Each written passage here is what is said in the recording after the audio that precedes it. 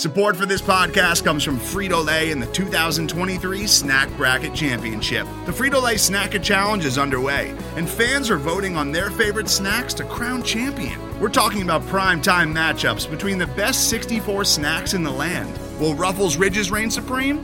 Can Doritos defend their dynasty? Or will Smart Food use their smarts for a surprise upset? Only you can decide. Get in on all the action for a chance to win up to $1,000 or a year's worth of snacks. Let your snacks be heard. Just go to fritolaysnacket.sbnation.com to vote and enter for a chance to win. No purchase necessary. Sweepstakes ends April 3rd, 2023. Void where prohibited. Year's worth of snacks awarded in the form of 52 coupons, each good for one bag of chips. See official rules at fritolaysnacket.sbnation.com.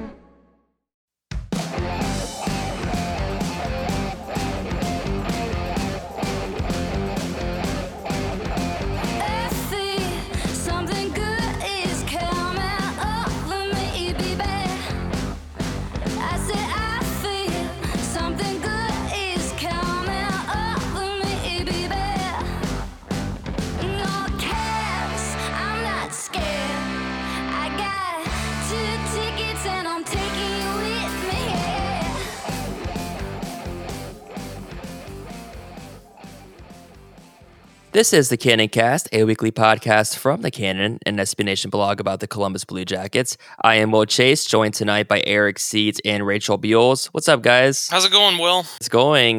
Good post-Thanksgiving start to the week, I guess. What about you guys? Same. Slow, bad Monday vibes after 4 days off. Never easy to recover from, but... Mm-hmm. I would agree with that. Yeah. We did have some fun news in our household today. Today was Riley's first snowfall. Oh wow! So she got snow. So she got to we got some snow today. She got to play in the snow, and she really likes eating it. So I remember those days. That's what she did today. I'm happy that it's snowing. It was like raining at first, and I was like, no. If it's cold, I would prefer it to be dry, unless it's snow, and then it turned to snow, so we're good. Yeah, when we had our dog in Columbus when we were living there, and yeah, she loved the snow, going out and playing in it and everything. So we'll go ahead and get into this. So last week, it was reported that the Blue Jackets were affected by positive COVID-19 tests. The report was kind of vague. We don't know which players. We don't even know when, but just that players were testing positive. Today, it was announced that they would actually be opening the facilities again, and that the cases, those that were affected, were just having mild symptoms, quote unquote. So I guess that's good news. And I can only assume that because they're opening the facilities, that protocols have been taken, that players are fine and they're good to basically resume activity. But yeah, what do you guys make of that? Well, first of all, my thoughts on these guys were only mildly symptomatic. We only found out about these positive tests last Friday. And oh, by the way, it's Monday morning and we're opening the facility. Seems like a lot. Now, granted, we don't know when these guys tested positive. We don't know how many there were. The team will only say several, which means it's probably a good number of these guys. But hey, it turns out when you're trying to have sports and things in the middle of the worst bit of the pandemic, because we've all just given up on trying to get this thing under control, that things might not go well. I'm going out on a limb there and saying things are going poorly across the country, and maybe we should just shut down sports for a little while, because this is absolute nonsense. What's a little while, though? Like 1 year, 2 years? I don't. Maybe till we don't have several thousand people dying every 2 days. It's just the Jackets aren't playing right now. Obviously, they don't have. There's no plan. There's no plan for when they're going to come back, and I'm sure we'll get into that. We've got college football games getting canceled left and right. We've got NFL games postponed, or teams playing without quarterback, like anyone from their quarterback room. On top of all of this, we had millions of people traveling through airports last week. Maybe we should just take a pause and recognize that there are bigger things going on than trying to get hockey going. If this can't be done safely, if it might affect guys' health long term, and there are signs that it is, Yarmo did say that every single player will not only be doing COVID tests, but they're also doing cardiac testing, because even though they're professional athletes, this virus does have effects on people's giving them heart conditions. Several people across different sports have tested positive for myocarditis after this. This is a serious thing that can affect guys' livelihoods, so maybe we should try getting this under control before we try rushing more sports back. Yeah, Eric, I couldn't agree more with all of that. It makes me nervous. I think that we've gotten to a point where everyone's just so desensitized to, unfortunately, thankfully, a large majority of COVID cases are the word that everyone uses is mild. Of course, with it being a novel virus, we don't know long-term effects, and it's despite all the mild cases, ICU rooms are full, hospitals are overflowing, understaffed, and it really makes me nervous. Seeds, you mentioned there was a record number of people passing through TSA airport security yesterday.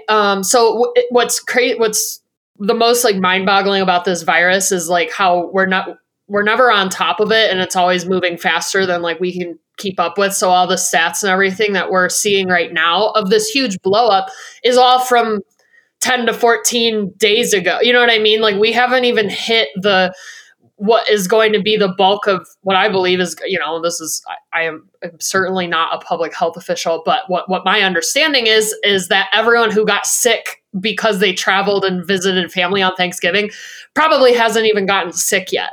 So we have a whole other wave kind of crashing down, and it really has been frustrating. Just the way that it's handling it, and how I feel like sports leagues kind of just all have their blinders on and are okay, I agree.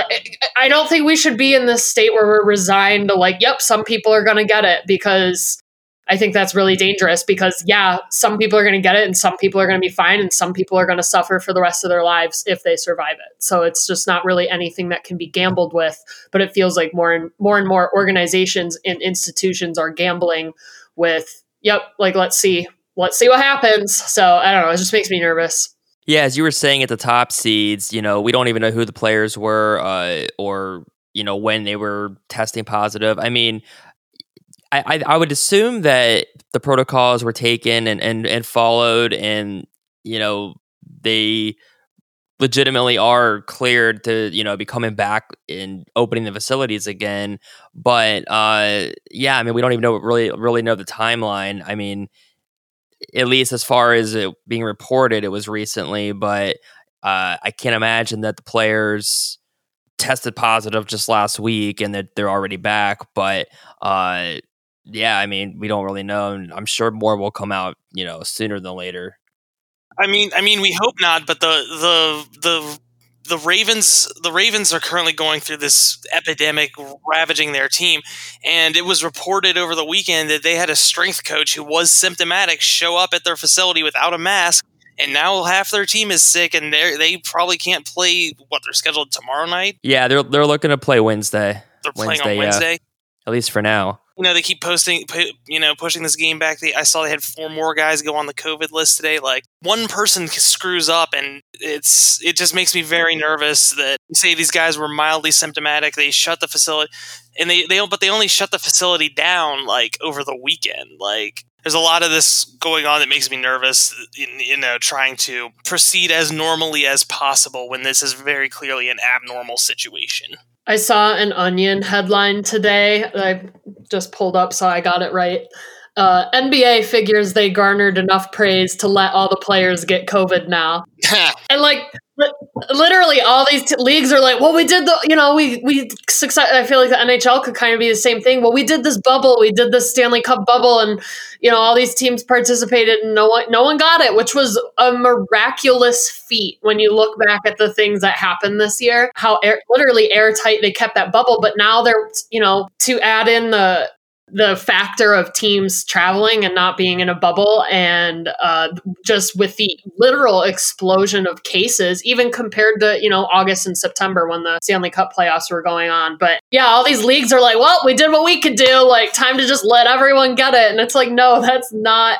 again, I think a lot of stock is being placed in the fact that these are young, healthy athletes who, in the professional realm, not college, but professionally are paid to play and can and have opted out if they have wanted to. Of course, with a lot of, something that like really stuck in my craw this year that I hated was Tuukka Rask opting out of the bubble with the Bruins because his wife had a child, and he has at least one other, if not two other young children at home on top of this newborn child. And I just was like, I guess not surprised. Like the bitter part of me was not surprised that the internet, was so rude and non-compassionate about that. But like, that's where I would see this being an issue now is like, take for example, let's relate this to Blue Jackets, Nick Foligno, his daughter, correct me if I'm wrong, somebody, she had heart surgery last year, right? Last season, he missed games. I could totally understand why someone in his situation, if he wants to continue seeing his family while he plays for the Blue Jackets, would be like, wow, I could seriously put the health of his daughter at risk. But then think about the backlash that I know he would get from the fan base if he was like, yep, sorry, I can't play. So it's just, we say like there's these black and white alternatives, like, okay, well, if you don't want to play, you don't have to. It's like, well, that's really not how it goes. That's going to affect your career. It's going to affect your standing within the team and the league. So I really just, it's just frustrating. I'm really getting like cognitive dissonance and also just like very weary of everyone just like expected to be as productive as normal, as expected to just kind of act like the world's going, as normal, which it's obviously not. And I think that this is just a symptom of that as the NHL. And I know that there haven't been any dates and like there's, we don't have like a strong return to play, but people keep talking about it. So we're talking about it. Today's episode is brought to you by Cars.com. With over 2 million vehicles and 50,000 more added every day, Cars.com will match you with the perfect car for you, your budget, your life, your style. And if you're ready to say goodbye to your current car, Cars.com will get you an instant offer to cash it in. Just start by entering your license plate and get matched with a local dealer who will write you the check. So whether you're looking to buy or sell, just go to Cars.com. It's magical. Well, that goes into our next topic, which is the return to play. And of course, there's a lot of logistics to still figure out with that. Just, from the basics of, when will the season start? Will it be January 1st? Will there be 48 games, 60 games, a number somewhere in between that possibly? There's the CBA aspect of things, all the financials. So, I had an article over the last few weeks kind of talking about the latest to that point, referencing some of the articles in The Athletic and, things like division realignment for the year and an all Canada division and, things like that, how the playoffs might work. So, lots of different things. But yeah, so what do you guys make? Do you think there will be a season starting sooner than later? Let's see if another interesting facet that we haven't discussed yet is the vaccine. So let's just set up a hypothetical. Sorry for the what ifs. I know, there's not a million other things to talk about in hockey land right now, so I'm going to just go ahead with this. I believe that this week the CDC is in the process of voting on who gets the vaccine first. So it just seems like to me after elderly people who are immunocompromised and people who work in the healthcare industry, it feels like that's kind of like a, signed, sealed, delivered first priority. That makes perfect sense. And then you have the rest of us. I wouldn't be surprised if these sports leagues and industries that are dependent on revenue being immune to this virus. Yeah, right. Like having to get through this barrier to kind of resume their industries.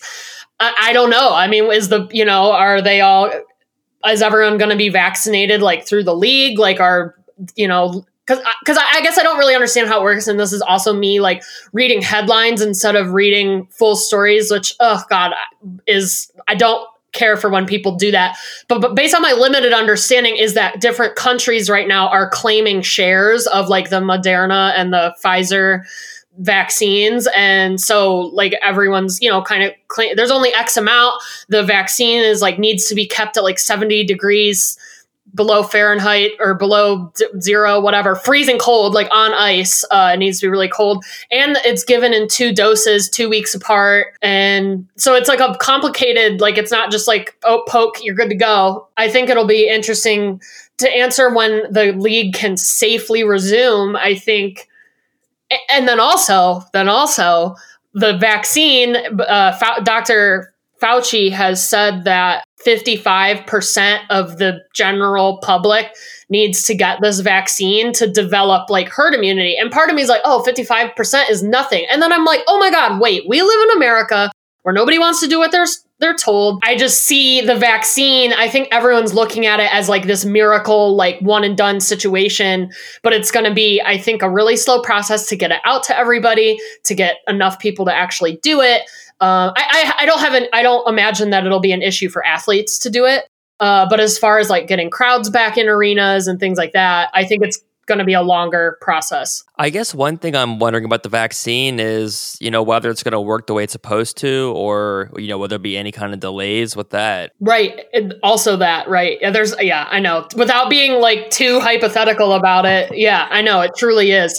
So that's why it's like hard to talk in any type of definitives for the future, because who knows? Yeah, who knows if it's going to work or if it's going to be effective enough? I think the issue with the vaccine is it's maybe not as effective among the general public as it's been in their trial, their testing. So anyways, that we'll see. Another fun aspect of return to play, not surrounding public health, but let's talk about dollars, guys. Yeah. As far as return to play goes, Bettman and Donald Fear haven't talked in a week. This was reported this morning on The Star, and this caught fire on the hockey Twitter today that these guys have talked a little bit. The last time they talked, it's reported in this article that the league asked the players to reopen the collective bargaining agreement, asking $300 million more in concessions from the players in order to play in some kind of season.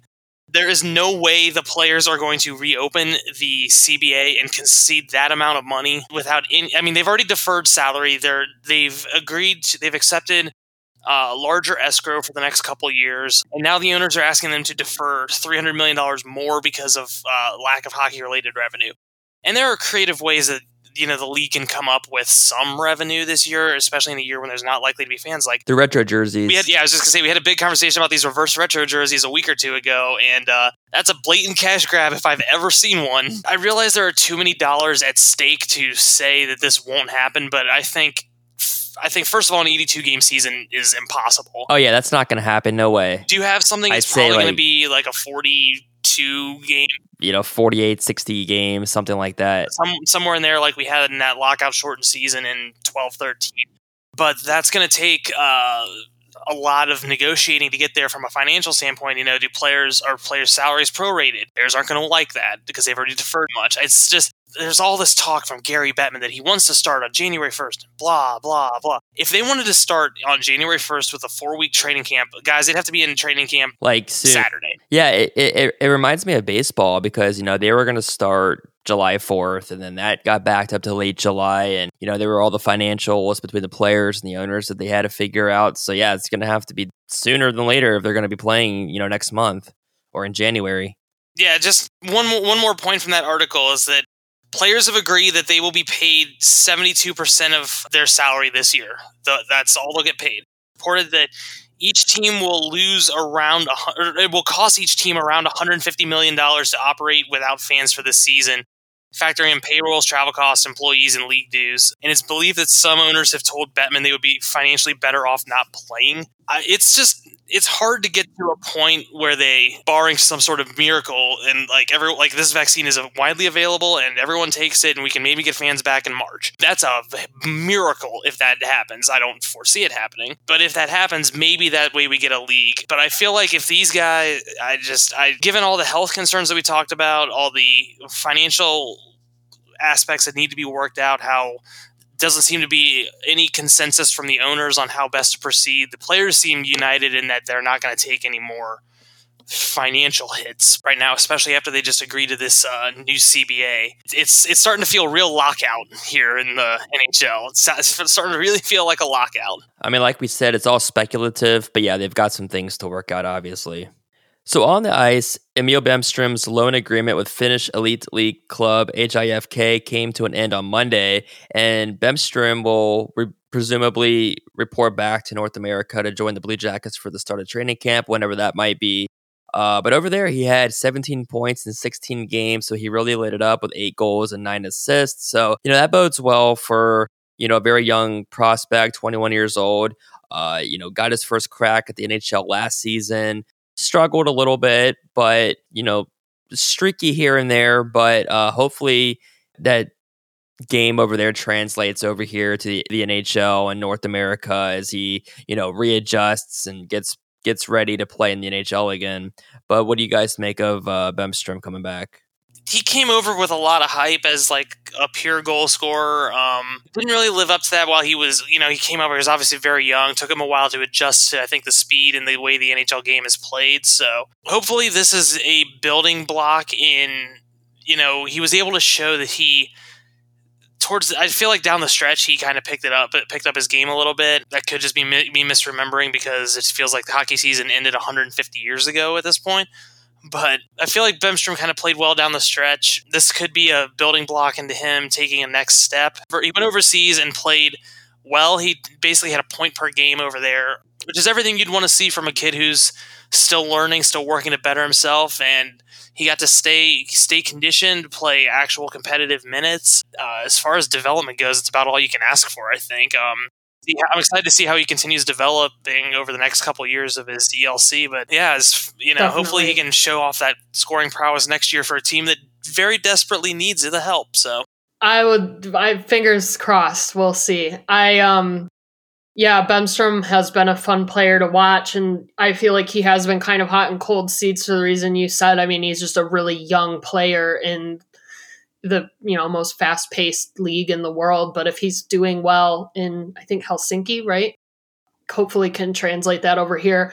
I saw Jeff tweeted the link of the Finnish, oh my god, gibberish of Emil. He had translated it. Emil Bemström's loan agreement has expired in Finland, and then PD asked, what's next? Will they make a new deal, or will they bring him back to town, assuming training camp will start in December? And Jeff said a lot of loan agreements around the league are expiring right now with anticipation of camp starting. So my assumption is he'll head to North America shortly. So I think he'll be back in town.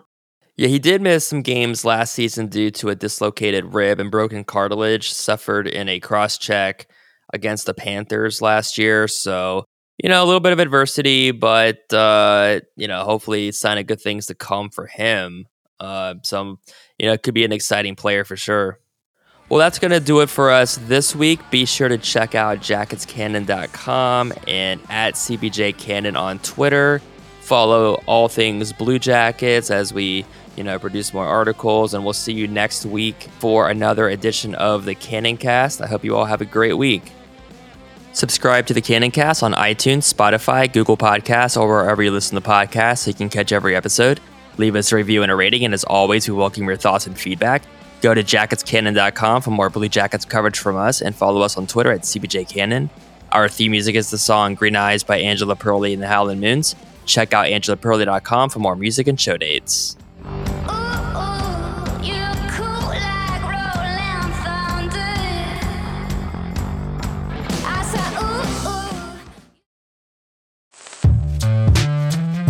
Hello, I'm Nilay Patel, the editor-in-chief of The Verge and host of Decoder, a business podcast where I interview CEOs about big ideas, the problems that come from those ideas, and how they make decisions. It is also surprisingly about org charts. It comes up a lot. We're launching a new limited series that we're calling the Centennial Series, where I talk to CEOs of companies that are over 100 years old, like Xerox, Barnes & Noble, and more. There's no 100-year-old company that's without its struggles, and it's been fascinating to talk to these CEOs about which parts of these companies' history are important and which parts they can let go. A little spoiler for you, if a company is over 100 years old, there's a lot of drama to talk about. It's been a good time. You can listen to the Centennial Series right in the Decoder feed. New episodes of Decoder are out on Tuesday, and the Centennial series is out on Thursdays. Check it out. We think you're really going to like it. You can get it wherever you get your podcasts.